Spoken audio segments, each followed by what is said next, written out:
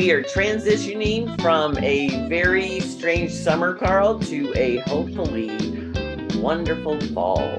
Rabbit. Rabbit. Because if you're on the social media, you know that you're supposed to say rabbit, the first thing out of your mouth on the first day of the month, because the stories are many and varied, but I don't know why. And so I just say rabbit, and some months are better than others. Oh, you learn something every day. We'll talk to our guest, Gary Bell from Stray Dog Theater and their new production of A Little Night Music. And then around minute 16, we'll talk to Frankie Caballanetta about the Haunted Garage Horror Festival at Westport Playhouse and all things horror, including a discussion about the Halloween series around minute 29. And then around minute 40, we'll talk Hocus Pocus 2. Around minute 53, the greatest beer run ever. And then around 1 hour and 6 minutes, Bros. Well, I'm excited because we have not one, but two guests for a super deluxe edition today. We have Gary Bell, who is the artistic director of the Stray Dog Theater, and they are back in full force with quite a season. It's been a wonderful season so far. Like, we had the Normal Heart, we had the 25th annual Putnam County Spelling Bee that was so delightful, and now we are having one of the greatest, if not the greatest, Broadway composer ever, Stephen Sondheim, where they're going to do his not often done A Little Night Music. So welcome, Gary. Thank you. Nice to be here. We are so happy because we missed you for the spelling bee, but that was so much fun. I bet audiences really enjoyed. Yeah. I think audiences like that because there's an audience participation aspect to it. You know, 4 of them get on stage and try to spell the words. And one of them actually is there almost the entire first act. You know, so audiences love seeing other audiences being silly. And so what's a beautiful thing about that show is the improvisation with the modern things, because even though it was written, I think early 2000s. A long time ago, yeah. The cast inserts all this local and contemporary humor. And Jason Myers was so bad. He is very quick and fast. Oh, he can improv very well. He did this line about missing the Choco Taco. Yeah. He was like, because he played the vice principal that's a little high strung, let's put it like that. And he goes, "Oh, I'm sorry, I'm just missing the Choco Taco." And other lines like that. So that was fun. So anyway, and this is a whole different flavor, that's for sure. So now we have a very serious Sondheim. Well, actually, it is based on an Ingmar Bergman movie. Mm-hmm. And I actually saw this in college. It's Smiles of a Summer Night. And it sounds so festive and beautiful, and the voices have to be top notch, but it's a deeper story. So tell us what this A Little Night Music is about. Well, actually, I don't think a lot of people realize that it can be done very full of humor as well. It's a lot of farce about people falling in love with different people and changing partners and wanting to be with this person, young and old experiences. I think that, you know, the most famous song from this musical is Send in the Clowns, which gets done by almost everyone. And a lot of people don't realize that's not from a very, his famous pieces. It's actually from one that's a little bit more or less done less. But I like it a lot because it has a lot of things to say about growing older, falling in love, finding yourself again at a different age. And the setup is very unique in that there is a quintet of singers who actually are featured predominantly mostly throughout the show. They act like a Greek chorus in a way, but they have most of the music. And they do these unique moments hiding behind different trees and furniture and coming out and making commentary. And the format and setup is so different and unique from most of Sondheim's pieces. and the characters have a chance to experience all different kind of fun stuff. And Justin Bean, of course, is directing again the musical, and he is finding, I think, very interesting new things in the piece about humor and the farce elements of how quickly they move through the show is very helpful as well. Well, that's right. But again, the black and white version by Bergman was a much lighter thing, and then Woody Allen adapted it into a thing. So it is. I totally forgot about the revival on Broadway where Catherine Zeta-Jones won Best Actress because she played Desiree, because Desiree's the one who sings Send in the Clowns and suddenly realizes, no, man, my life's kind of a mess. Don't worry, they're here. The interesting thing about that song is that it was written for the actress Glynis Johns, and she is not really a singer. So he actually made the song be about questions so that she didn't have to hold out notes. Like if you say, isn't it rich? You kind of stop. And he liked her as an actor, but we had to come up with a song that she could sing. She had a small voice, not a big voice. So the song is unique in that kind of fashion that it wasn't really meant to be, I don't think, the big splashy song of the show, but it ended up being something that many, many people have recorded. It's been... Well, I love that. I love that song, "A Weekend in the Country," and I love that. And it's for, so you have, so who are your characters? Because you have to have really good voices here. Well, we have Paula Dean Stoff, as Desiree. I think she's going by Paula Dean now, just Paula Dean. And then of course we have John High.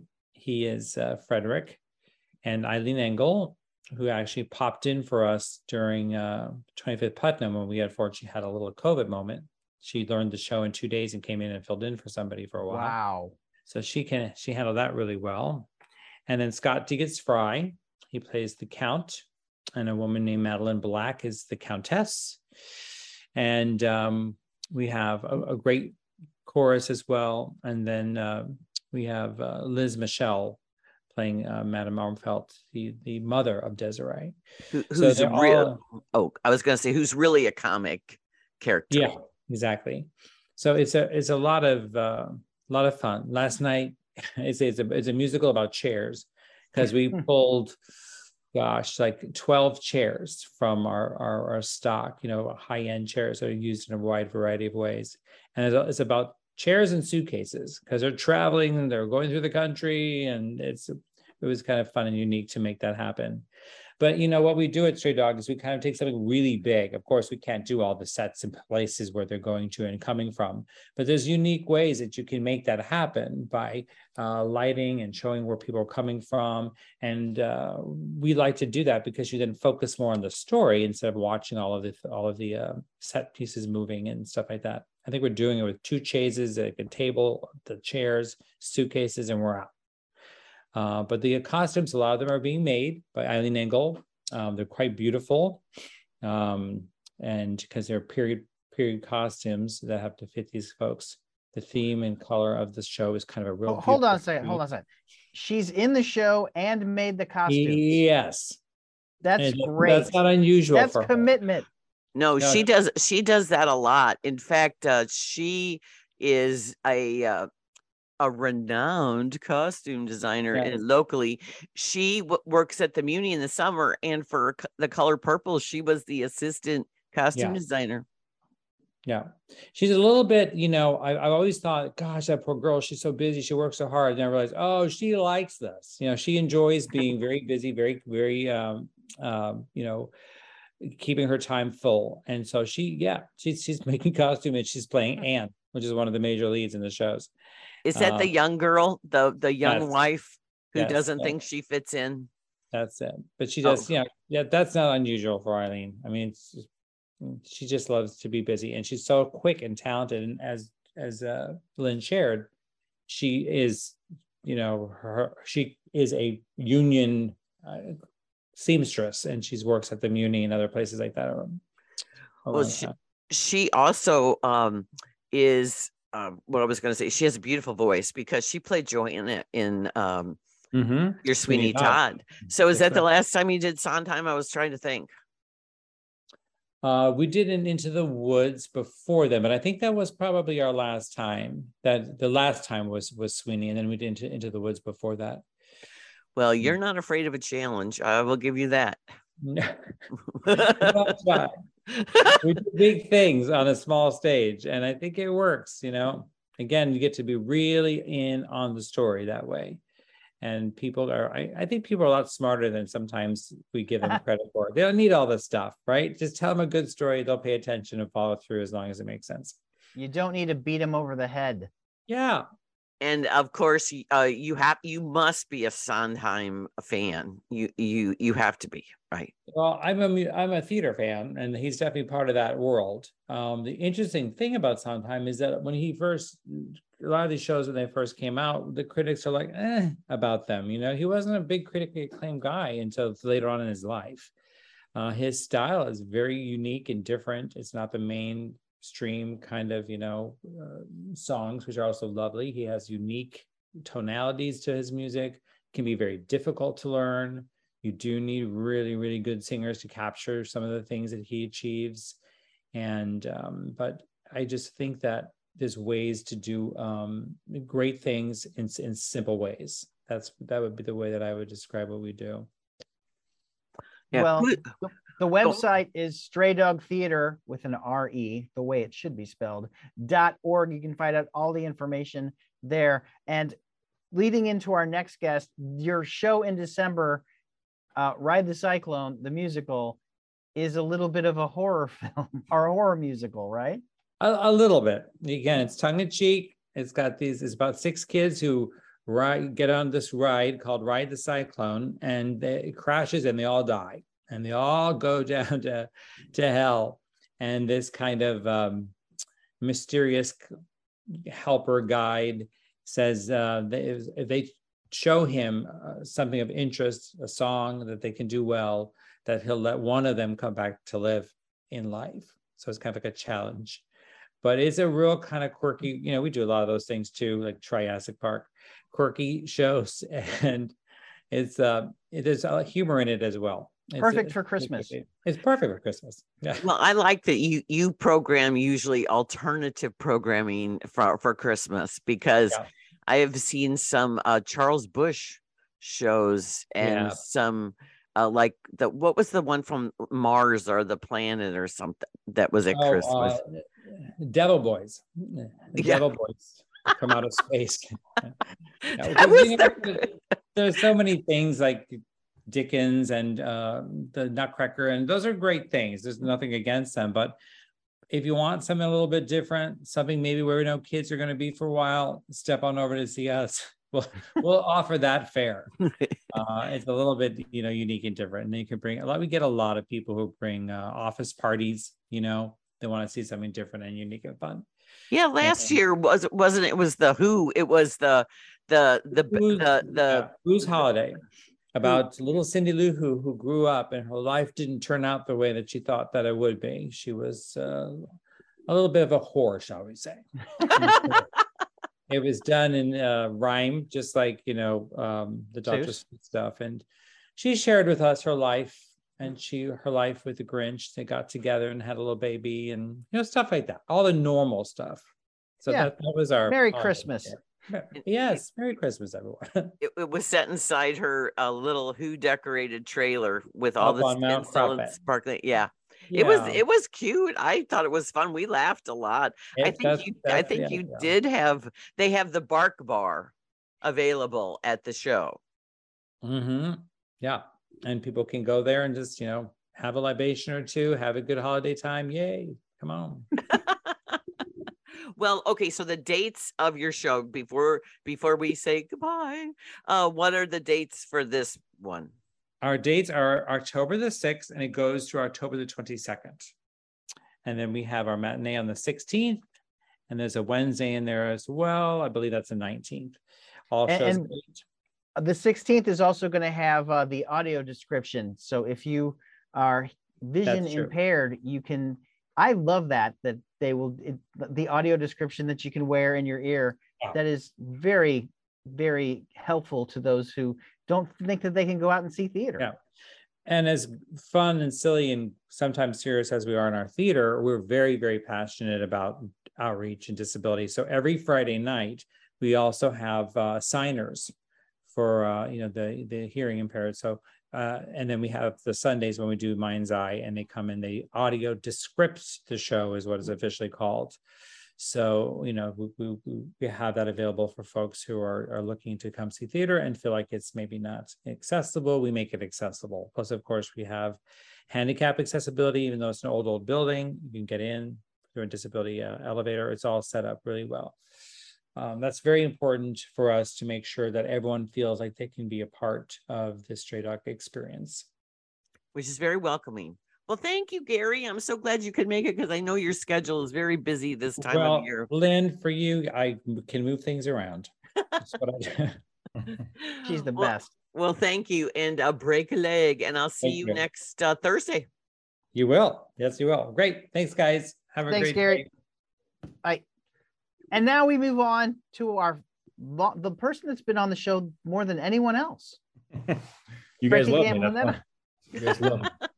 Absolutely love me. That's why. So, hey, Frankie Campbelletta, how are you this morning? I am good. I'm glad I caught that first segment because that is one of my favorite musicals that Sondheim has ever done. I actually grew up with a mom who let me watch all the 55 Bergman classics, going into Harold Prince's 77 version of that film. Yeah. Also, fun fact about A Little Night, Elizabeth Taylor, which she actually did the vocals for. She's one of yes, she did Send in the Clowns, and I think she did the one you were talking about. I think she did both songs, and that was very rare for them to do it. Usually they go into and do ADR with actual singers and stuff like that, but actual Liz Taylor wanted to take it on, and she did a pretty good job. Still, one of my favorite songs is Send in the Clowns. It's been redone by Barbra Streisand, Frank Sinatra, so it's kind of fun to. I always have that kind of music. Yeah, absolutely. I always have kind of theater music and musicals playing in the background, even though I'm horror centered. I think that there's something to be said with Sweeney Todd and musicals are fantasy. Nobody goes around singing their dialogue. Never. Right. It is fantasy. People don't understand that. We actually Lynn, do. You don't hear music. Yeah. We have a film that's out of it's a student film, and it's actually a horror musical, which I'm very excited about. It's a 15-minute film. I'll actually bring it up here in a second here. So okay? So 15 minutes. Let's say that they had to write at least 3 songs, at least. Oh yeah, the entire thing is kind of done as a musical. I was blown away when I realized that it actually was when you look at it, it was actually a student film, and I was blown away by it. And it's actually called The Starlight Hotel. It's out of Springfield, Missouri. It's directed by Brett Baxley. The runtime's 15 minutes. It's all filmed inside one of the most haunted hotels in America, and that's the Crescent Hotel in Eureka Springs. So they really kind of came together. I mean, these are students, but they came together and put their setting to kind of fit the mood of the Starlight Hotel. So there's a lot of music in it. It's definitely a different spin on a horror film, which is why we loved it. And then we found out it was a student film, and we loved it even more because you're starting to see a lot of creativity come from the horror aspect, right? But we're always trying to find that different angle in horror. A couple years back, we were all chasing possession. A couple years ago, we were all chasing slasher and slashix. Folklore has become huge with A24 and Midsummer and just a bunch of other different types of films that we're trying to see. And when you have these students kind of we actually have 3 student films that will blow you away. We have one from SVA. We have one from, like I said, I think Columbia. We have one from, let me see where my other student film is. We have one from Dixie State University. That one is called 417 Meadow Lane, Winter Park, Florida. So we have some great films. We have a lot of filmmakers actually coming in from Tennessee and Arkansas to see their films. And that's big for us for our second year. They really want to be a part of that. And that's probably because of all the speakers we brought in this year. Oh, well, that's cool. Well, okay, this is the Haunted Garage Festival because it's Shift Films, and you always have a car theme in what you're doing. Correct. And this is the second year. Last year was the first. Mhm. I actually heard from the winner last year, Ryan Imhoff. Amazing. He did Fresh Hell, Yep. and it's now available on digital, and that, so he sent me the link to it, so I figured I'd Yeah. write about it around Halloween time. Yes. But this is going to be at the Westport Playhouse. So Yes. this is their first film festival with their giant LED screen. Yes. Yeah. I mean, it's giant, and we are giving. I mean, Cinema St. Louis is just the old guard. These guys have been doing it for a long time. We have taken a lot of pointers from them on how they've been so successful over the years in St. Louis. And actually, my film was selected this year, so it was awesome to be kind of an alumni of this. Unfortunately, I had to leave early because I had a little puppy, and so my whole team had to leave. And because my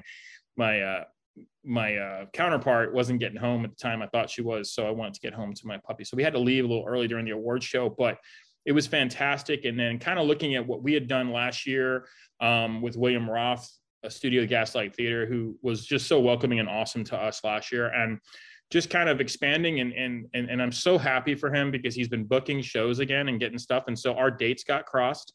And I said, hey, man, we'll find another venue. Don't stop what you're doing, because that's what Gaslight's built for. And Will was really understanding to it. And we actually moved on to the Westport Theater, which is just an incredible space. Dan Byington, and who's another huge producer in St. Louis. He did, Bad Grandmas. Yes, he's a big dude. And you have Lenny Minks.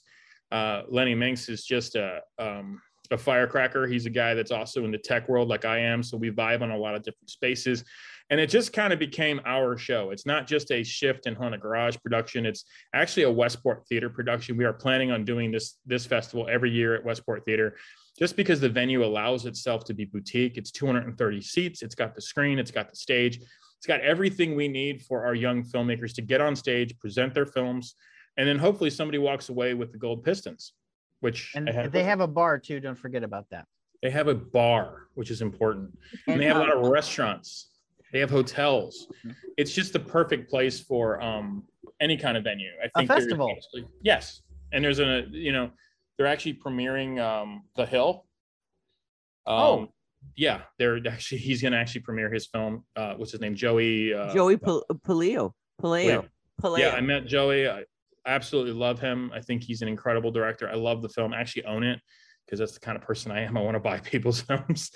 I watched it, and then I got to meet him actually with Dan Byington at the Westport Theater. So he's doing some fun stuff with that, finally premiering that there. And that's going to be a perfect venue for him as well. Unfortunately, I'm out of town. I won't be able to make it. But yeah, I think from a horror festival standpoint, it is just the perfect venue because it's got those very dark walls, and you can really just focus on what's going on stage. And that's what we're going to need for our special effects and makeup artist, Brian Hillard, who did 5 seasons with The Walking Dead, would receive an Emmy from that show, would receive an Emmy from Star Trek Discovery, if you guys are Trek fans. So he's been doing makeup. He also worked on 6 Academy Award-winning films, including Django Unchained, No Country for Old Men. He's been around the industry for a long time. I'm proud to call him partner. He's actually joining the Shift Films board, and we're going to bring in some stuff together. Yeah. So we've just become fast friends, and he has his company and our company's kind of merged. It looks like we wanted to be doing the same thing in the same space, and everybody kind of vibes with each other.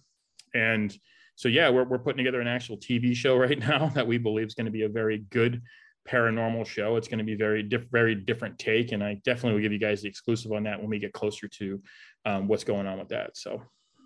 Well, that's going to be awesome. I was at Westport last week, actually, I went in to talk with Jennifer and Wendy on the KTRS morning show, and I noticed the upgrade to the outside of Westport.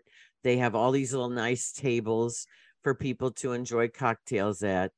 And there are multiple places to enjoy some food if people go there early. And also the parking, there's a lot of parking. Yeah. That's awesome. I mean, that was kind of the problem with Gaslight too. It's kind of tough if you're not getting in front. You got to kind of go down streets and hope your car doesn't get towed or ticketed. So with Westport, you have all that parking. But yeah, speaking of the bar, we're actually doing Halloween pop-up bar right there during our festival. So we're doing horror themed cocktails, which is going to be really fun. We did this last year, and we basically are going to take some of the top films that are selected, and we're going to actually create drinks based on the actual film. So it'll be really fun for people to kind of network. But this year, the festival is really about focusing on networking and getting in front of guys like Jeff Bassetti, who's also on our team there with Brian Hillard. And Jeff just has a world of experience. He's an incredible award-winning writer in horror. I love the name of his session, The Horrors of Filmmaking. It is the truth. It took him 20 years to make one film, and it's about persistence and about consistency, and it's about distribution, and it's about production. And these are the things that we heard when we were going to our own film festivals, even in St. Louis, is that nobody really talks about distribution. Nobody really talks about, somebody saying, yeah, I'm going to sign you to a deal, and then taking your idea and running with it, and you're excluded. And so these guys have that background. I mean, combined between Jeff and Brian, you're looking at over 40 years of experience in LA doing it with Tarantino. And I mean, being there and talking, and once you meet Brian, he's not one of these people that, are kind of standoffish. He's an in your face, highly energetic guy. Me and him went all through Grand Ave. We ate at Pizza Head. We ate at Terra Tacos. Have you guys eaten at Terra Tacos yet? I have not. Oh my God. It's, it's incredible. It's all vegan. The food is absolutely incredible, and it's all horror themed. It's incredible. Wow. Oh wow! Is it on Grand or is it on Cherokee? It's on Grand. Okay. It's on Grand now. What is it? Apotheosis Comics has one on Cherokee and one down the street. So. Brian, we had Martin on our show. Yeah. Martin's great. Martin's been fast friends with us. We had Brian in there doing a signing a couple weeks back, and he's gotten to meet a lot of people in St. Louis that are just doing so. There's a lot of horror fans in St. Louis. And I think this is the only horror film festival in St. Louis, I think that from years to come, this festival is just going to keep growing. And hopefully, it's the longest running one as well. That's right. It's the longest running one, Carl, and it's the only one. And if anybody wants to do a horror festival, I say just join our team. We are kind of laying the bricks for it. And we love community, and we love any kind of collaboration. I mean, Shift Films has really changed their identity. They've changed their mission statement over COVID. We realized that we needed to be more welcoming to all types and all walks. And so we've really tried to kind of change a lot of things that we were doing from that side, and not be so standoffish, not be so behind the scenes, but actually try to start collabing with a lot of different people in all different walks. So that's our hope, that we can continue down this path. Is the nation is divided right now, and the one thing that unites us all is film and theater and entertainment, and we need that more than ever. And we need creatives on both spectrums, and we need ideas from everywhere. So I think that hopefully we can be that bridge, and this film festival can bring a lot of networking together, because I think the one thing we can all agree on as horror fans is that we love horror. It doesn't matter where you stand. It's bipartisan. Yes. Well, and speaking of the two gentlemen that you've already mentioned, our buddy Max Foisey is going to help you judge your awards that night on the final night. Yes, he did last year. Yeah. Me and Brian were on Max Foisey, and Brian signed the whole thing to him. And so Max has just been a great supporter of Shift Films, regardless of what we were doing or where we were going. And so we're actually sponsoring him this year. He's been our radio that we selected. And just Max, he's kind of like the Tarantino side, right? Where he just knows everything about every film. He's Max on movies. I'm going to see a horror film with him tonight, probably. Okay. Which one are you seeing, Lucy? Smile. Yeah. I am not, because I have my recording of KTRS, because tomorrow night we're going to a special critics only screening of Amsterdam. So it was Amsterdam or Smile. I am going to see Amsterdam next weekend because I have St. Louis Blues hockey tomorrow night. Oh, that's right. Preseason. But that's okay. Yes. Hey, that's where we blow all the cobwebs out of the speakers. Yeah. And did you guys see Black Phone and do a review on that one? I did not see Black Phone. I think Max did. Max That's one of my did. favorites. That's one of my We- favorites this year. We did not have access to that, I think, ahead of time. Sure. And so sometimes horror films, they don't let us watch them ahead of time. Yeah. And It's weird because they're critic proof. They don't need. Frank, are you looking forward to Halloween Ends? And do you think it will end? I think that John Carpenter is done with the franchise. I think that when Jamie Lee Curtis is actually putting up her whole money, and God, was that a good gamble, right? A $1 million film yielded $33 million. Yeah, but the first one.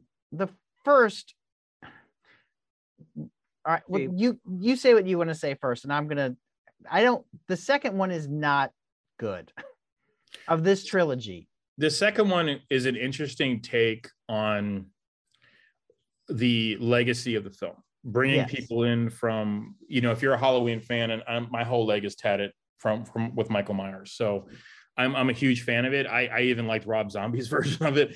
Yeah. I think he's incredibly brilliant, and hopefully one day, if everything goes well with this stuff, I get to meet him and Roth and stuff like that. These guys are just, my icons, the guys that I look up to, and I just love the way they do film. But I think that when you look at why they're doing it in a way where you have Halloween Kills, Halloween Ends, I think that there was some interesting legacy grabs, even showing the mask from Season of the Witch, which John Carpenter absolutely hates that film. Yeah, but he was okay with it.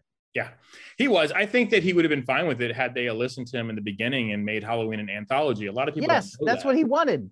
Yeah, a lot of people don't know. It was supposed to be with Stranger Things. Stranger Things is supposed to be an anthology, and it never went that route because you make such a dynamic character with the Shatner mask, and like he was called the Shape in the script. I have the script behind me right here, signed by John Carpenter, and he's not known as Michael Myers. He's the Shape in the whole entire script, and so they don't make up that whole stuff until later.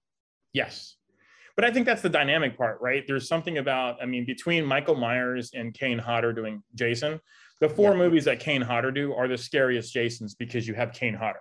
Without Kane Hodder, the movie's not scary. Kane Hodder think about this. You have Freddy didn't shut up. I didn't like Freddy. He just did not shut up. Terrible puns, terrible whatever. Yeah. It's Wes Craven, love Wes Craven, but I'm not a huge Freddy fan. But when you look at Jason and when you look at Michael, the two things about them is they don't have any lines.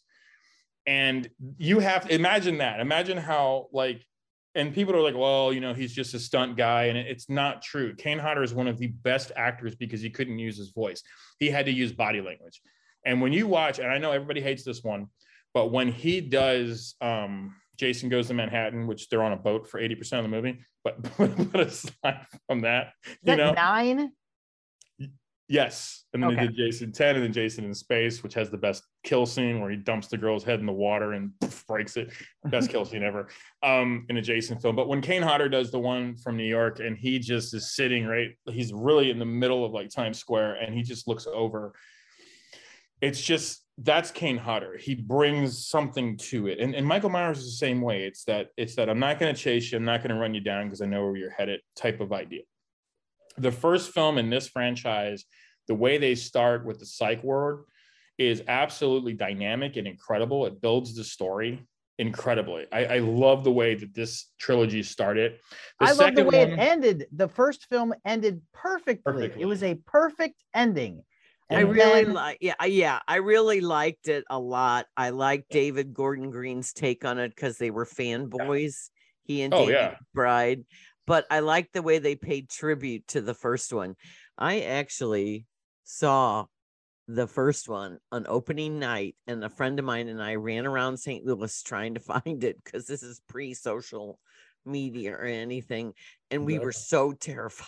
They were in the paper. You could have just gotten a paper, a Post or a Globe, and they tell you where the movies used to be. I know, but we had there were certain screenings, so we saw it at the Esquire second, because nobody thought this film was going to do anything. And so it was in one of the tiny Esquires when they had the above.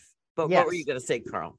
I was going to say the way that the Halloween of this trilogy ends is ruined by the way Halloween Kills ends. It's just awful. It is an awful ending, especially when you have that mob of people, and then it's like Darth Vader at the end of Rogue One. And then what happens at the end, which made me sad, but because I liked that character, and I really wish that character would have been in the third movie rather than some of the other annoying characters that they're going to bring back. That's what they said about Scream too, when they killed off a famous character from the other movies right in the beginning of it.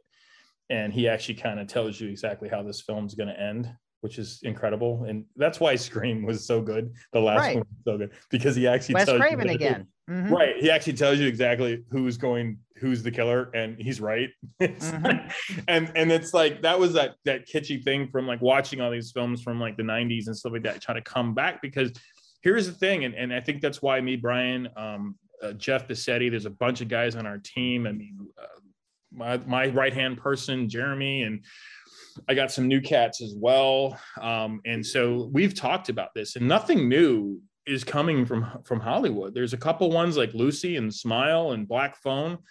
But horror is really the only one that's actually creating new concepts. There's a new film called Z on Shudder. Have you guys seen it? It's completely wacko. But that's a really original concept. And the problem is people can't get behind these films that are original. They keep wanting to see reboots and guys wearing tights. I'm done with superheroes. I think they're the most boring. Did you see Bodies, Bodies, Bodies? No, we have it on our queue though. Okay. It is new, and it's not what I thought it was going to be, which it's just what you want in a horror film. Yeah, exactly. You shouldn't. That's why, Jason Blum is really the one that kind of sets the stage for, the found footage. And inside our own festival, we have 4 features that we selected. 3 of the 4 are found footage. And it's tough. It's so tough to see which one you like the best. We have a brand new filmmaker. A kid never touched a camera in his life, lives in Tennessee, right? And I just love his story, because he's like, I don't know anything about film or anything, but I love this story. And I grew up in Tennessee, and Tennessee is the #1 caving state. And there's this folklore about a chest that holds a demon, and it's buried inside a cave in Tennessee. And so he decides to make a film with his buddies. And the film is actually, for somebody that's never been in film before, the film is really good. It got selected in the features. It's called Chest. It's set to go off on Saturday. I mean, people that are coming to this film festival are not only getting originality, but we've hand selected 18 films from our pool of 200. Wow. Oh my So God, 200? Yeah, we had 200 this year, which was great. And we lowered the price of entry just because of COVID. And we figured that, people weren't working as much as they were. A lot of films weren't going to get done, and they wanted to hand select stuff. And so we did get more films than we thought. And Sarah King and Jeremy King are kind of the screeners of that. They kind of go through all the films to give to, just because their knowledge of horror is great. And it's tough because we don't accept trauma films. I just don't like porn horror. It's just not for me. I think it's distasteful. I think it's great for if you're going to do Grindhouse and trauma films, it should be its own festival. But it really sits outside of horror, in my opinion. We want storylines, we want thrillers, we want plots, and we want these filmmakers. There's one called, I'll do one more. I don't know how much time I have, but there's one that I have to call out to. It's another feature. It's called a Lunatics film. It's out of Henderson, Tennessee. Kids' budget was $500. And it's a very cool take on found footage. Okay. So the found footage is actually from the sheriff's department of a serial killer that used to tape himself killing people. So it's an absolutely really cool really cool concept too, and that's what you're getting at. And unfortunately, I think Hollywood is so sewn up by, like I said, superhero movies, and John Cusack said a couple of years too, he's not getting in tights because he actually wants to do film. He actually wants to read scripts that are not on a green screen. Like, we're going back to practical effects, which is why we have Brian here. In Black Phone, it's all practical effects. There's no CGI. So I think people are done with CGI. I think people are done with computer animation. It doesn't scare them. It doesn't move them. Everybody knows it's fake. There's something about practical effects that makes it even that more real, gory, and gross. And that's why we've selected Megan the Barber from Union Barbershop and we're going to zombify her on stage on Saturday night. So for 2.5 hours, we're going to do a workshop on that. So it's just going to be a really fun festival. And we also have Dr. Colton Scribner coming to talk about the 3 misconceptions of horror fans. Everybody thinks that horror fans are like sociopathic, narcissistic serial killers. So he's a PhD from Chicago University and the University of Chicago. So he's going to really enlighten the crowd while Brian is doing his thing. Colton's going to be talking about the 3 misconceptions of why we like what Brian is doing. Well, also the website is hauntedgaragehorrorfest.com. You can find out everything about it. And Frankie, I want to get your opinion. Lynn and I saw a movie this week that I set a very low bar to see. We watched Hocus Pocus 2. Oh, wow. What is your opinion of the original, if you have one?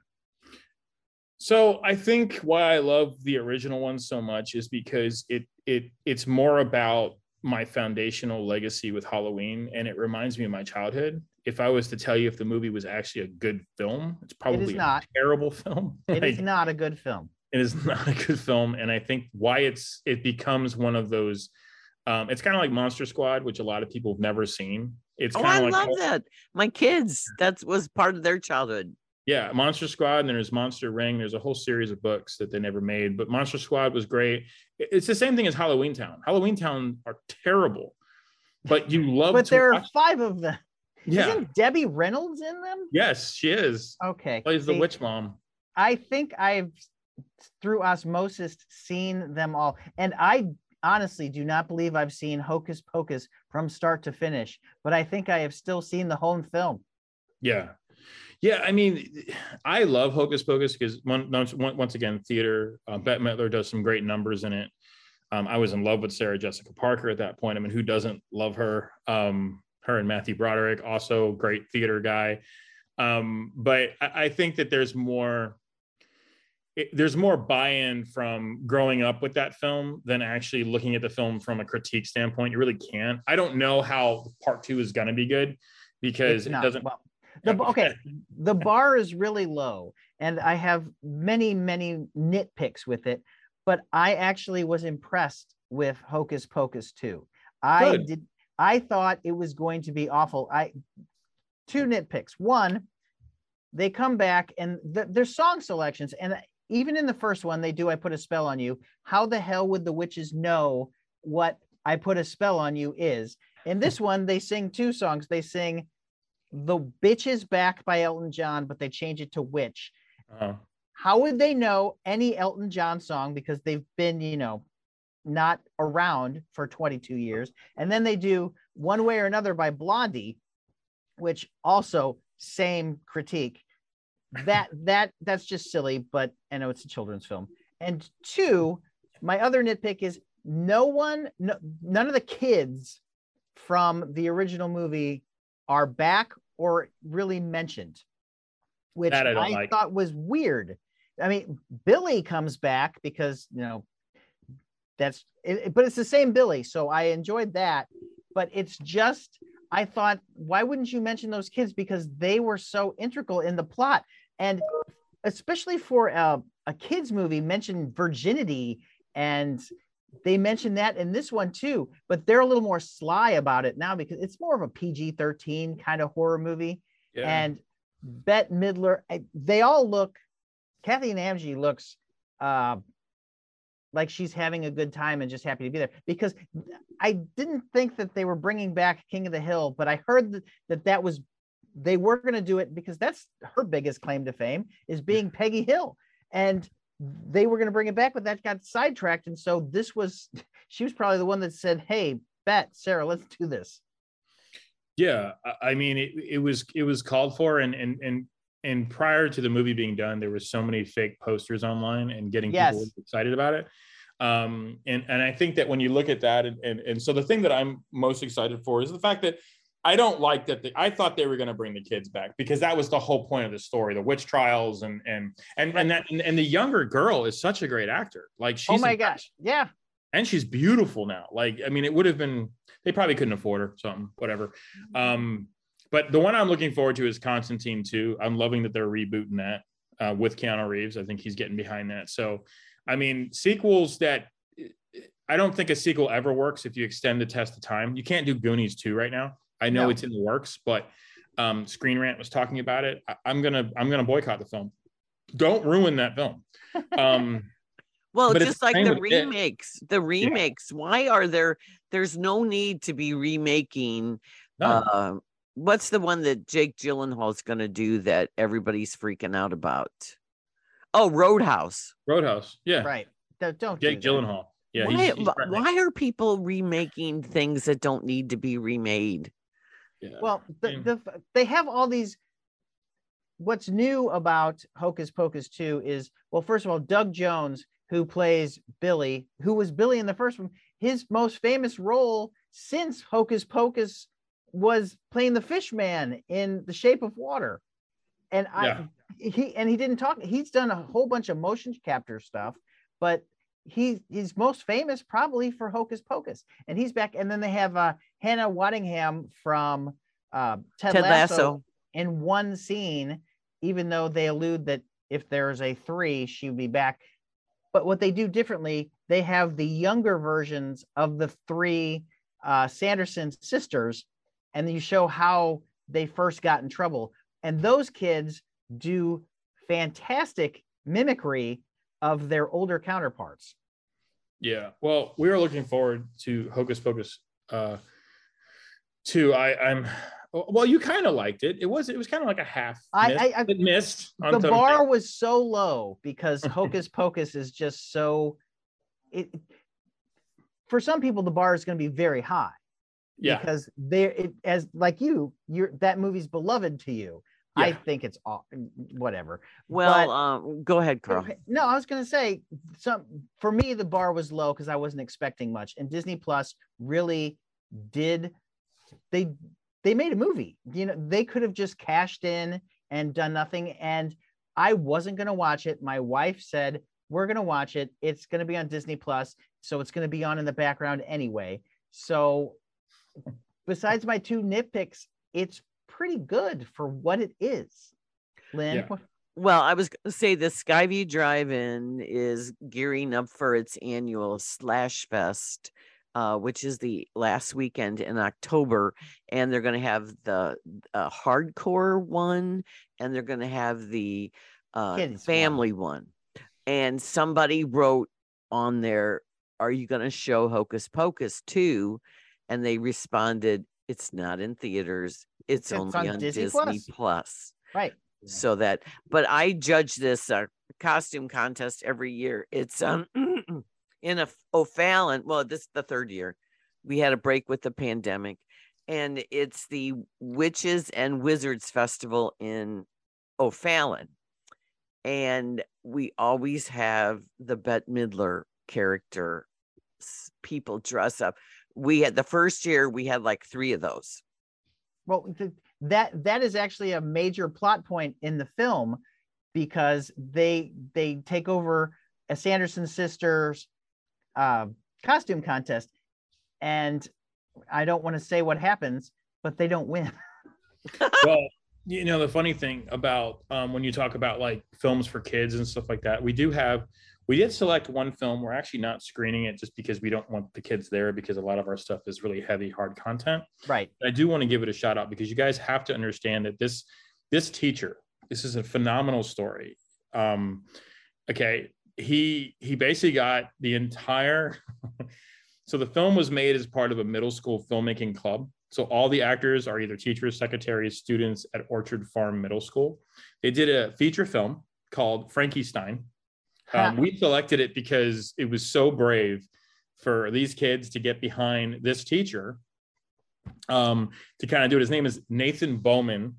The writer was Alex Kurse. And so when you think about kids that are growing up with film, it's teachers like Nathan Bowman that are getting them into it early and understanding how production works. And to have a whole school kind of work on a film together was so awesome to us and so intriguing that we actually selected it in our film festival. It'll forever be a selectee of the Haunted Garage, the only horror festival in St. Louis, longest running, Carl. Yes. Both things are true. those things are true. Well, I would hope that you would do something sometime like that for the little ones. My late son Tim, he was a film teacher for middle school children and junior high kids, and he spent 2 summers at this private school in Massachusetts called Summer Fen. And on Monday, he and the kids would, he just facilitated, the kids would brainstorm ideas. Yeah. Tuesday they wrote the script. Wednesday they shot it. Thursday they edited it, and Friday they showed it to the whole camp. And he did one waffle friend, where they're all waffles. But he also taught at this thing called Nature's Classroom during the fall and during the spring. And he had this idea, and he wasn't sure if it was going to happen. So he asked some of fellow teachers. He said, I really want to do this with the kids, but what do you think? It was a Reservoir Dogs parody, but the kids obviously hadn't seen Reservoir. Let's hope not. Right. Yeah, Mr. Pink. And so he had them. The caper was they filched Oreos from the kitchen pantry. See, that's phenomenal plot line. I know. And so the whole student body, or the whole, they loved it. Yeah. He said they didn't want to watch Reservoir Dogs. They cut off somebody's ear. Well, I mentioned that a lot of comedy people are in Hocus Pocus too, but I forgot to mention Tony Hale has a great part in it, and Sam Richardson also is in it. And there are a whole bunch of drag queens, and I think it's a little risque for Disney Plus. So I hope it does well. Yeah. I mean, Tony Hale. I see Tony Hale. It's definitely an interesting climate over at Disney right now to get involved with politics, when they've been very kind of standoffish and just really focusing on the family element and whatever that family is now today. But, I think it's, you draw a line in the sand, and, you kind of have to back it too, right? Well, if you're going to put Deadpool and Logan on, but they do have parental settings that you can make sure that your kids aren't, your 5-year-old's not flipping on Logan. Exactly. And I think that there's going to be, cause for concern. I'm sure it will get. To me, Disney's just doing weird stuff. Like the Little Mermaid for me was just like, just make the movie. People are going to love it. We loved Brandy as Cinderella. She's a great singer. The kid's a good singer. Yeah. That's all that matters. And same with, like, don't make your marketing about your character being a person of color. Make it about the film. Like, that's the problem with Disney today. Their marketing dollars are being spent on politics. And like everything is politics, and they politicize everything. Just make the film. People are going to hate it regardless, because none of their live action stuff is done well. Lynn, tell them what you thought of Pinocchio. I hated it. Oh, it's terrible. Perfect role for Tom Hanks, though. Well, let's talk about another tone deaf movie that I had the fortune to see, or the misfortune to see, coming after the blonde one. I'm having not like a couple good weeks there, because Pinocchio sucked. Blonde was, I can't unsee it. Jesus. And I wish I could. And now I saw The Greatest Beer Run Ever, and it is one of the most tone deaf films I've ever seen. Wow. And it has a dunderheaded protagonist. Now, hold on. Now, the funny thing is, all the people in St. Louis that had Apple TV that were watching Albert Pujols hit $699 and $700 saw an extended promo for this during the baseball game last week, because, Apple didn't have a lot of sponsors for their baseball, and they still have to do 100 seconds between innings. They had Zac Efron and Peter Farrelly and the actual beer run guy do an extended little interview about this movie that I did not see, because I think the idea is great, but because it's a true story, right, Lynn? Yes, it is a true story, but it doesn't mean it's a good one. Peter Right. Farrelly decided after Green Book, of which 3 Oscars, It won the Best Picture, forever Yeah. known as Best Picture. that he picked another quirky true story, but this one isn't Well, as hold on a second. Green Book, based on a true story. Is Yeah. this based on a true story too? Yeah, this is John Chicky Donahue. It's 1967. Oh, so this premiered because Green Book won the Audience Award at Toronto 3 years ago. This also premiered at Toronto, but the critics were like, "What the hell?" So I have that same reaction. I wanted to see us after I watched it. I wanted to see if people thought like me, because not everybody thinks like me. So I was like, what's the reaction? And I went and I saw how people are like, first of all, okay, so here we go. This guy is 1967. He's a merchant marine. Many of his friends, he lives in a working class enclave of Upper Manhattan called Inwood. However, all the characters in this movie talk like Boston Southies. I don't know Okay. I don't know what that's about. Like nobody could get a New York accent right. So they're this working class enclave. And they hang out at this bar that is owned by Bill Murray's character, the Colonel, who is a World War II vet. And they're all hawks. They're all rah rah pro America because all the dads and the granddads fought in World War II. So the boys are being shipped to Vietnam. This is 1967. There's a growing peace movement, and one of Chicky's sisters is, starting to protest the hey LBJ, how many kids did you kill today? Yeah. And he's like, what are you doing? What are you doing? So the guys that didn't fight, they're sitting in the bar and they're talking about all the buddies because there's been a couple come back in body bags. There's been a couple missing. So this is the conversation. And Bill Murray goes, I'd like to give those kids a beer. And Chicky agrees to the scheme, like, I'll do it. I'll go over there. I'll give him a beer. And nobody thinks he's going to do it because he's such a slacker. So that just gives him incentive. Like, yeah, I'm going to take a boat to Saigon for 2 months and with my sack of PBRs. But they don't tell you that the boat trip took 2 months. But anyway, that's the real story. So he gets over to Vietnam and people are like, what are you doing?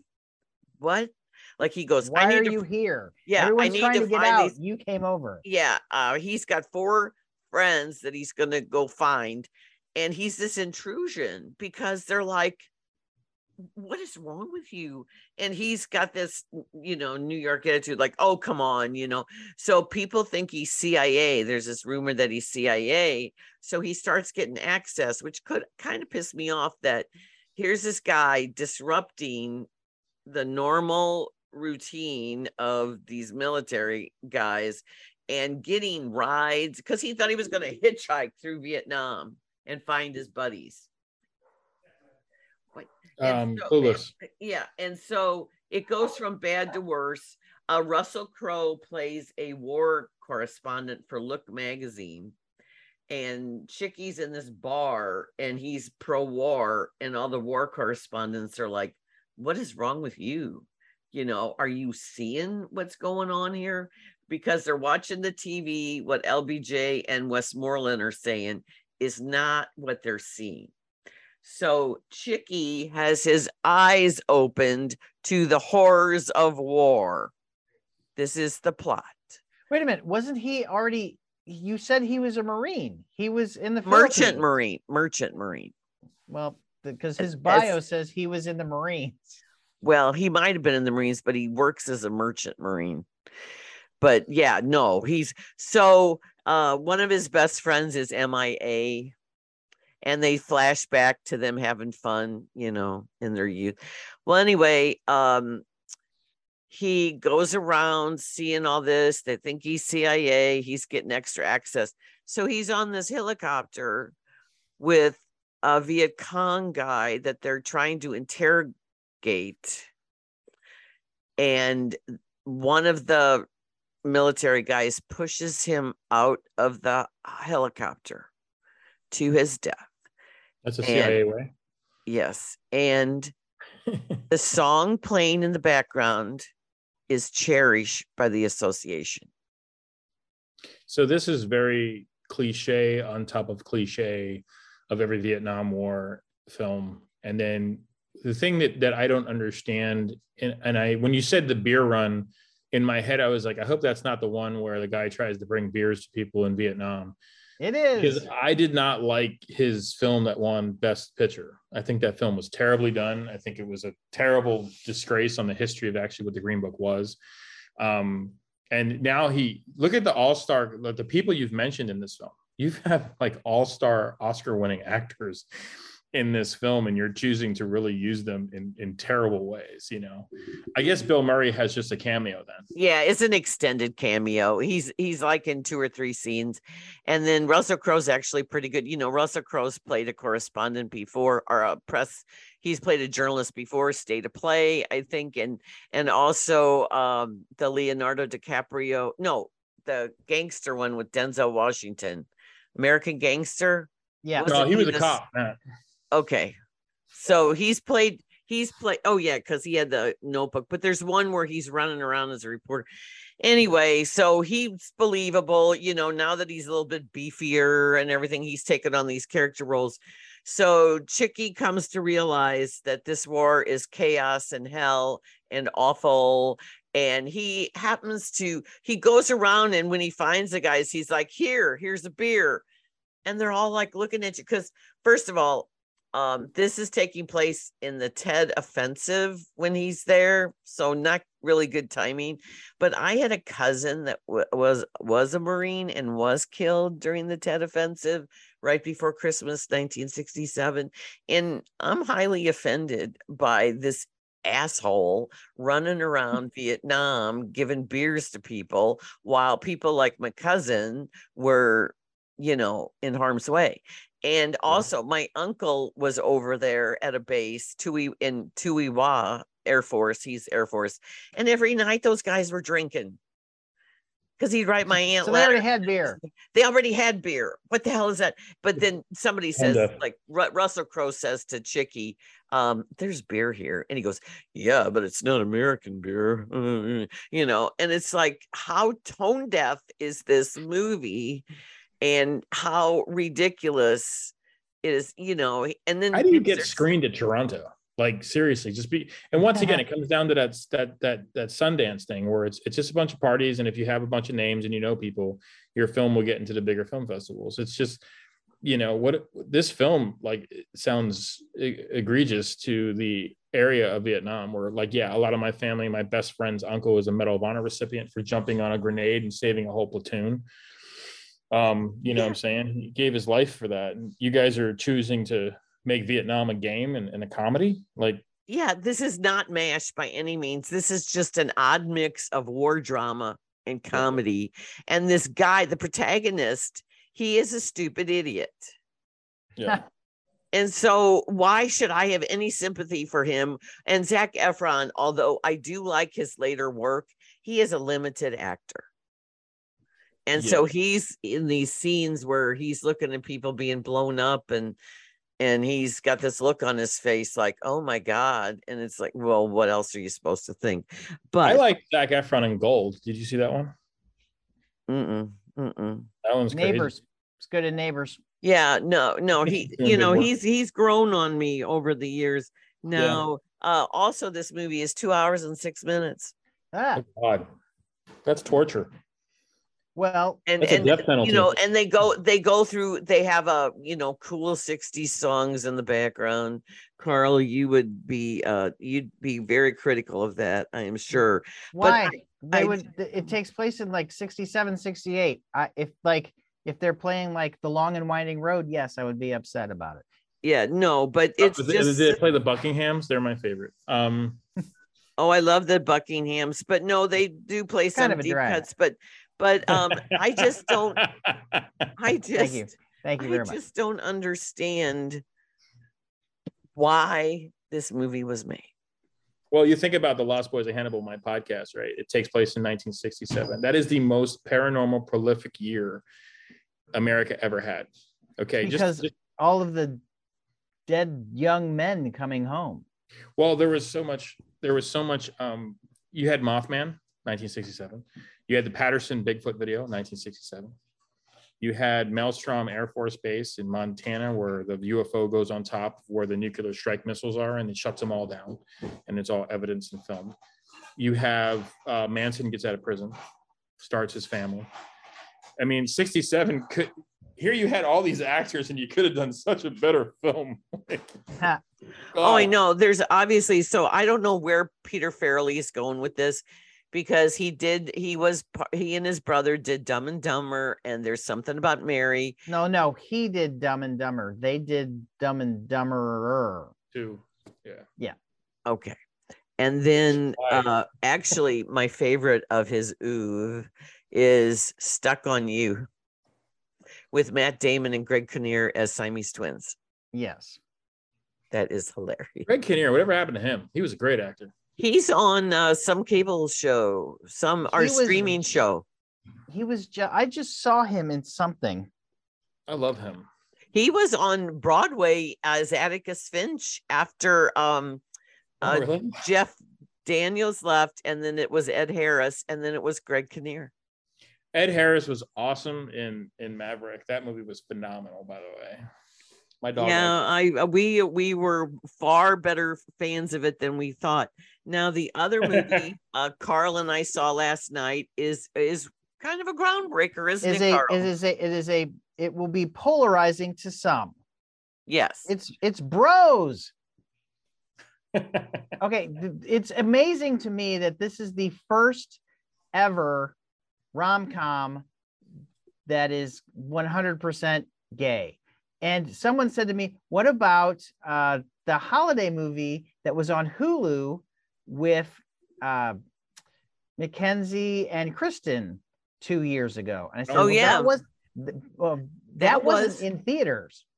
No. That was just on Hulu. And Fire Island was just on Hulu too, with Bowen Yang, who is in this. They have several Saturday Night Live characters in this. Well, Billy Eichner, who I thought was hilarious in his Billy on the Streets segment. Still is. He did two more last week. He did a Jack Black and a Paul Rudd. The movie I was thinking of, by the way, was Happiest Season. Oh, Happiest Season, which I didn't care for, even though it did have Dan Levy in it. And Mackenzie Davis. And Kristen Stewart and Aubrey Plaza. Right. But anyway, go ahead. Right. Well, this one is Billy as an actor, and I think he might be limited, but I love it. I follow him on Twitter, and he is a hoot. He's just a naturally funny guy.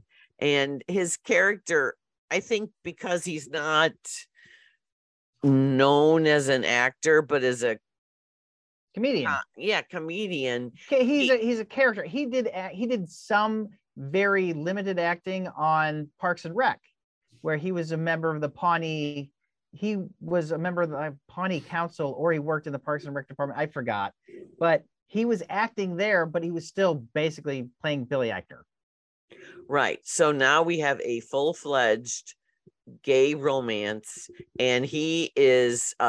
It's got a really good supporting cast. Now, and I think it's necessary. It's not really the first one, because Love, Simon technically was the first one. That's right. But I don't know. I think this one goes more. Definitely it does. What was the one with Ari Hammer? That was more of a. That was Call Me by Your Name, but that was just about. That was kind of like a grooming relationship, or that kid falling in love with an adult. This is a pure rom-com. Good for them. Love Simon was, teenagers in high school. Yeah. This is a rom-com, and the rom is very rom, and the com is very funny. That's good, because I think that they've become token in rom-coms. Yes. Prior to this film, they're always the gay best friend. Yeah, Right. the gay best friend, and I think that's awesome. I think, you know, that community in general, especially the gay men community, they definitely need their take on stuff too. I mean, you have so many that it always feels like, you know, that the trans is always still getting talked about a lot, which is good. They need that type of press, but at the same time, like, these were the guys that I fought with in the 90s, you know, when they were trying to get rights in Florida. Think about movies like Philadelphia with Tom Hanks. Well, they do talk about that, and that actually brings the movie, when they do their serious stuff talking about how far they've come. Yeah. I thought this movie was supposed to rebel against that, and it honestly looked like it's an Oscar reel. It looks like he's doing this one scene.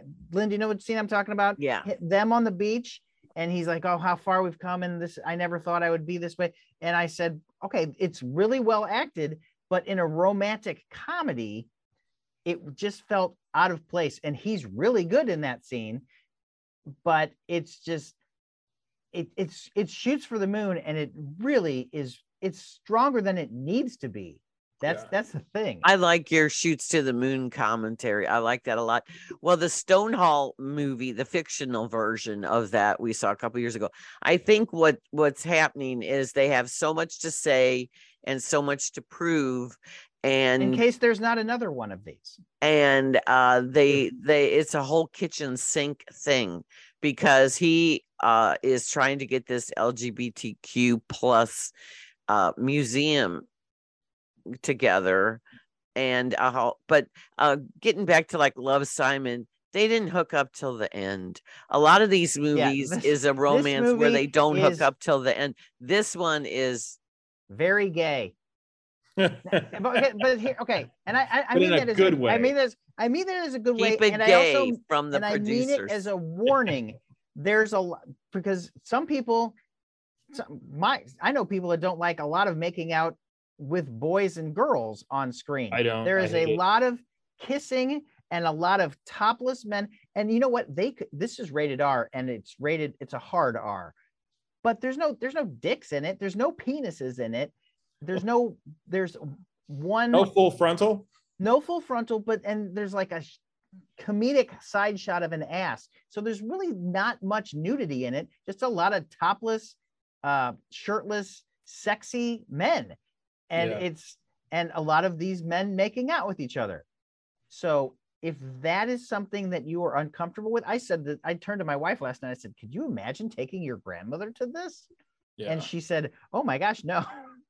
Yeah. No, well, there's that part where he talks about seeing love, valor, compassion on stage between his parents, and he's talking about all the penises on stage and everything. And it's at the dinner where he meets his lover's parents, played by Marcy Darcy from Married with Children, Amanda Beers. I thought that's great casting. There are very inspired casting choices in this movie. I loved some of the casting in this movie. I mean, and I don't want to say some of them, because some of them are surprises, and they're very pleasant surprises.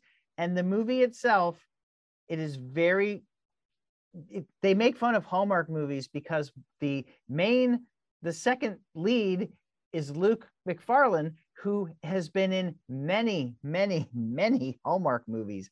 And except they don't call them Hallmark movies, they call them Hall Heart movies, which is very funny. Lifetime TV. Yes, but I made that joke. I made that joke about Shudder, because Shudder has the worst horror films. So I made that joke about, like, Shudder is the horror film channel like Lifetime, but you can't stop watching the films. Okay, I digress here.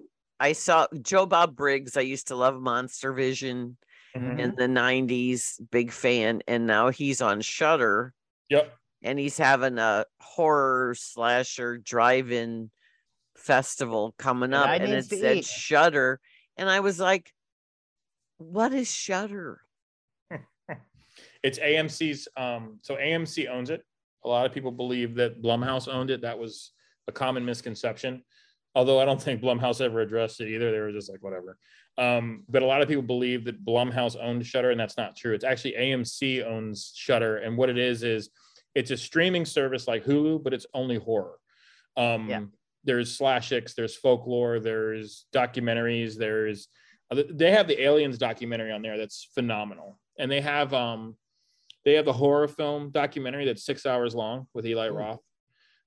It's incredible. It's if you want to know everything about the history of horror, it's this insane documentary that's hard, and even though it's 6 hours long, if you love horror, it's so entertaining and you learn so many things. But I love my Shudder account just because they do get some classic. I was watching Stepfather last night.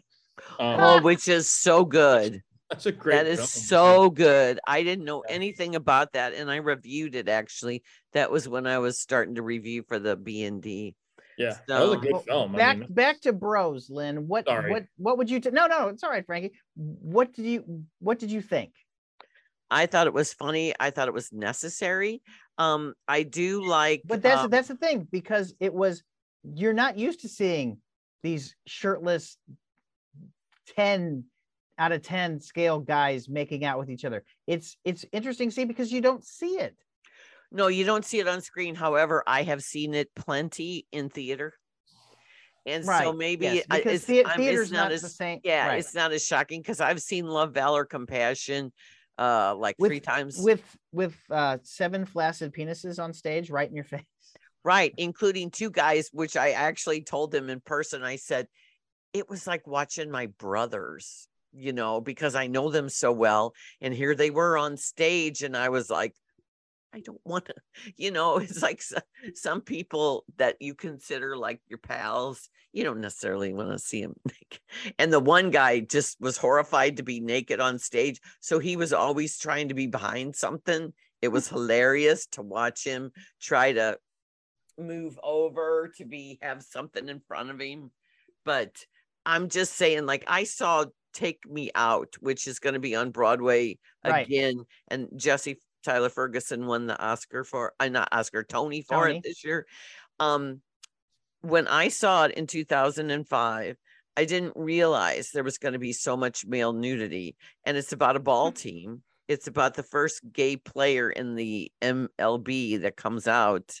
And it's like a Yankees team, but they don't say Yankees. They call them like the Metropolitan. I don't know what they call them, but it's something fake.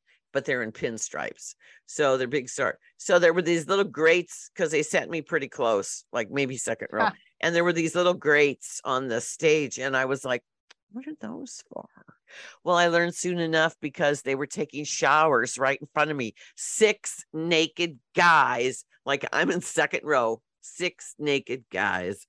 And they rinsed and repeated. They shampooed, rinsed, and repeated. Well, I'm just like there, and so see, I'm used to this. Back to Bros. Yeah, back to Bros. Not all the naked men you've seen in live theater. Back to Bros.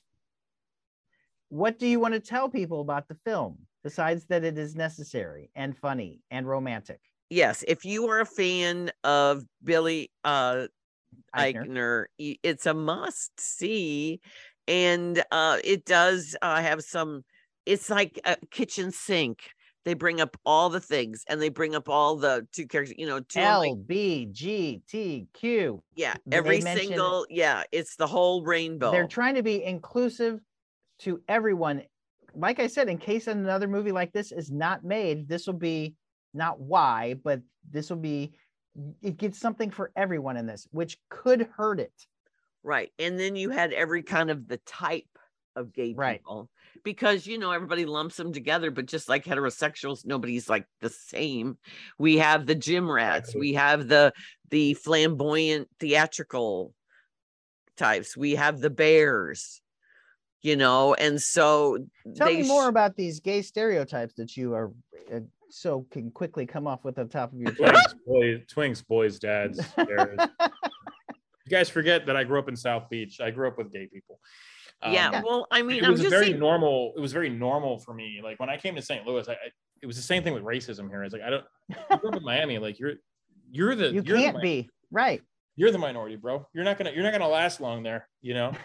Well, you know how long I've been in theater. I mean, come on. It's like what I want to say is usually when you have a comedy and this is a romantic comedy, so that's a different kind of comedy. Usually when you have a comedy, you lose the comedy for story because you have to tell a story and get from A to B. And that's when the jokes go away. In a romantic comedy, as long as the story and the romance are going on, you're a little more forgiving about fewer jokes. But this, both the romance and the comedy move through the story. It is quickly paced. There are a lot of jokes and a lot of romance. If you watch the first 5 minutes of this movie and you are uncomfortable, don't stay for the rest. Go ask for your money. Yeah, I would say that, but I do think it's good. Well, just like Will and Grace broke ground and made it more acceptable on television, and there's also reference to that, which we won't spoil, but it just takes, just like moving things forward. Like I grew up in a time where nobody mentioned being gay, where people, it was like you're confirmed bachelor, that, which we are, but it's taken a long time, and Milk won Oscars, and Tom Hanks won an Oscar, and now we're all, it's just, well, we cover a lot of, I'm not laughing about what Lynn is saying. I'm laughing about there are points in the movie that reference almost everything that she's talking about. Right. I'm saying that, which are very funny. Right. Well, it's also a history on lesson. The nose too. I mean, you got to be. Well, it's the way that they do it. Billy Eichner's hilarious, and he knows what's funny. So I don't think they're on the nose. I think and they're not punching down either. They're punching at their own weight, let's say. Right, but they're making points, and I think I brought as my guest my gay friend, who he's the Will to my Grace. Yes. And his husband, and they loved it, and they said, oh, gay people are gonna totally love this because they'll just get it. And then he turned to me at this one point. This is before the holiday stuff. Yeah. And he goes, this is like When Harry Met Sally. And then they reference. Which right after he said it, they reference it. But it is a little bit like When Harry Met Sally. Because they know what they're doing. Yeah. Yeah. So right. I do think it'll be an acquired taste. And I hate having to say that. Well, no, you're right. It is. And if you're uncomfortable with us even talking about this ain't your movie. So next week I will have to talk about The Good House, because I came home last night and from Bros, fully intent to watch it, but the Cardinals clinched, and I had to watch that, and then fell right asleep. All right. Well, excellent. So Frankie dropped off. There he is. We want to mention his website again. We want to mention hauntedgaragehorrorfest.com. So, Frankie, thank you for being on with us today. Yes, absolutely. Thanks for accommodating us. I really appreciate it. And we look forward to. So what are the dates of your film fest? We are October 7th through the 9th. It's a 3-day festival. We kick off Friday night, the 7th at 6 p.m. You'll meet Ryan Imhoff, actually from Fresh Hell, his partner, Matt Neal. And we will be actually screening Fresh Hell again because it's done so well in the horror movie circuit. Good. Oh, well, that'll give me time to get something out about it. Yeah, it'll be great. And then you can basically just say, hey, if you want to watch this film, that screens. And that's basically for everybody that bought a ticket, whether you're watching if you're just going for the speakers. So we have 3 tickets. The horror pass is $50, but if you're listening right now, if you type in Time Warp, all caps, you'll get $10 off the ticket. So it's $40 for the whole weekend. You can do the speaker series or just the film series. They're each $30. I recommend you just do the pass for $40. Time Warp is the promo, and you can come and go as you please. If you don't know Westport, it's got restaurants everywhere. Come, go eat lunch, come back, network, meet some good people. So yeah, it's just a lot of fun. But yeah, Fresh Hell is going to basically launch us. You're going to watch the best of Fest last year, and then it'll really set up. We're also doing all the micro shorts on Friday. So you got a total of 17 minutes of about 7 films. Got a lot of local St. Louis filmmakers are in this film show too. Let's not forget that. Alex Hernandez has a really good film. He's 40 years old. He's doing some great stuff. I actually had him talk to the Eureka, the leader over here, to get his quote on why he's so excited about the horror festival. So, we have we got, Michael Shin is actually in this one too. He has his film Self-Exposure. We got just a bunch of come support New York horror. I'm sorry, St. Louis horror, like New York does it, Right. I mean, damn, we have so many great filmmakers here. Come support them. HauntedGarageHorrorFest.com. Well, there were a couple horror movies in the St. Louis Filmmaker Showcase, of which I was on the jury, and I really liked your film, Frankie. And you said it was going to be available. So before we end for today, tell us where you can find your film. What film? The one that you showed at the St. Louis Film. Oh, Cringe. You can watch Cringe at our Vimeo at Shift Films on Vimeo. Cringe should be unblocked. Go ahead. It's a 23-minute film written by Jason Clayfish, directed by Leo Ramsey, shot by myself and Miles Minar. Great film, 23. It's won over 40 film festivals, 7 of which are in LA. So we've done a very good. It's actually been vaulted now. We're not presenting it anymore at any film festivals, but you guys can watch it for free at Shift Films Vimeo account. Go ahead and check that out. Actually, it's Randy Shin, not Michael Shin. Sorry, Randy Shin did Self-Exposure. My bad. Oh, okay. Randy is a SWIC graduate with Dan Cross, and he went to school with my son Tim. Yeah, so, we have a lot of Webster filmmakers, a lot of Webster alumni in this round too. So very fun to see some Lindenwood students. So yeah, I'm excited. Well, thanks for doing it. Thanks for coming along, and we will be talking with you, I'm sure, again. So, Lynn, where can we find you on the socials? I am in all the socials. I'm on KTRS every Thursday night after the 10 p.m. news. I'm in the Webster Kirkwood Times. I am on website poplifestl.com, and we have not one but 2 reviews of Blonde. Alex McPherson, who writes for my site, he just posted his, and it's a brilliantly written summation of that movie. Of how horrible it is? Yes. Okay. It's so well written, and mine posted first because I have to put mine on Rotten Tomatoes. So anyway, well, hey, I'm one of the people that I think we're down to 38 or something like that on it. I don't know. No, well, actually, on Rotten Tomatoes, what's so weird is that the audience reaction, 50-50. The audience score is lower than the critics score. Well, that's not rare. It's not rare. Critics often love movies that the public doesn't find tasteful. Oh yeah, I guess. But the critics part is getting there, and it dropped. It dropped on Wednesday. So watch it on Netflix and tell me when you turn it off. Yep. All right, you can. Yep. I think you guys are awesome. Thank you. You can find me on Twitter and Instagram at _Carl the Intern. You can find me on the Mark Cox Morning Show Monday through Friday on 97.1 FM Talk. And you can find me on the Second Amendment and the Great Outdoors, a show that Frankie's been on. And that's on Saturday and Sundays on 97.1 and Sundays on KMOX when there is not a conflict with baseball/football. So have a good weekend, everyone. Have a good weekend. Cards are back in town. Go Cards. See Frankie's horror films. And we will be talking lots more movies next week, Carl. All right, good. Sounds good. Later, guys. Bye. Bye-bye.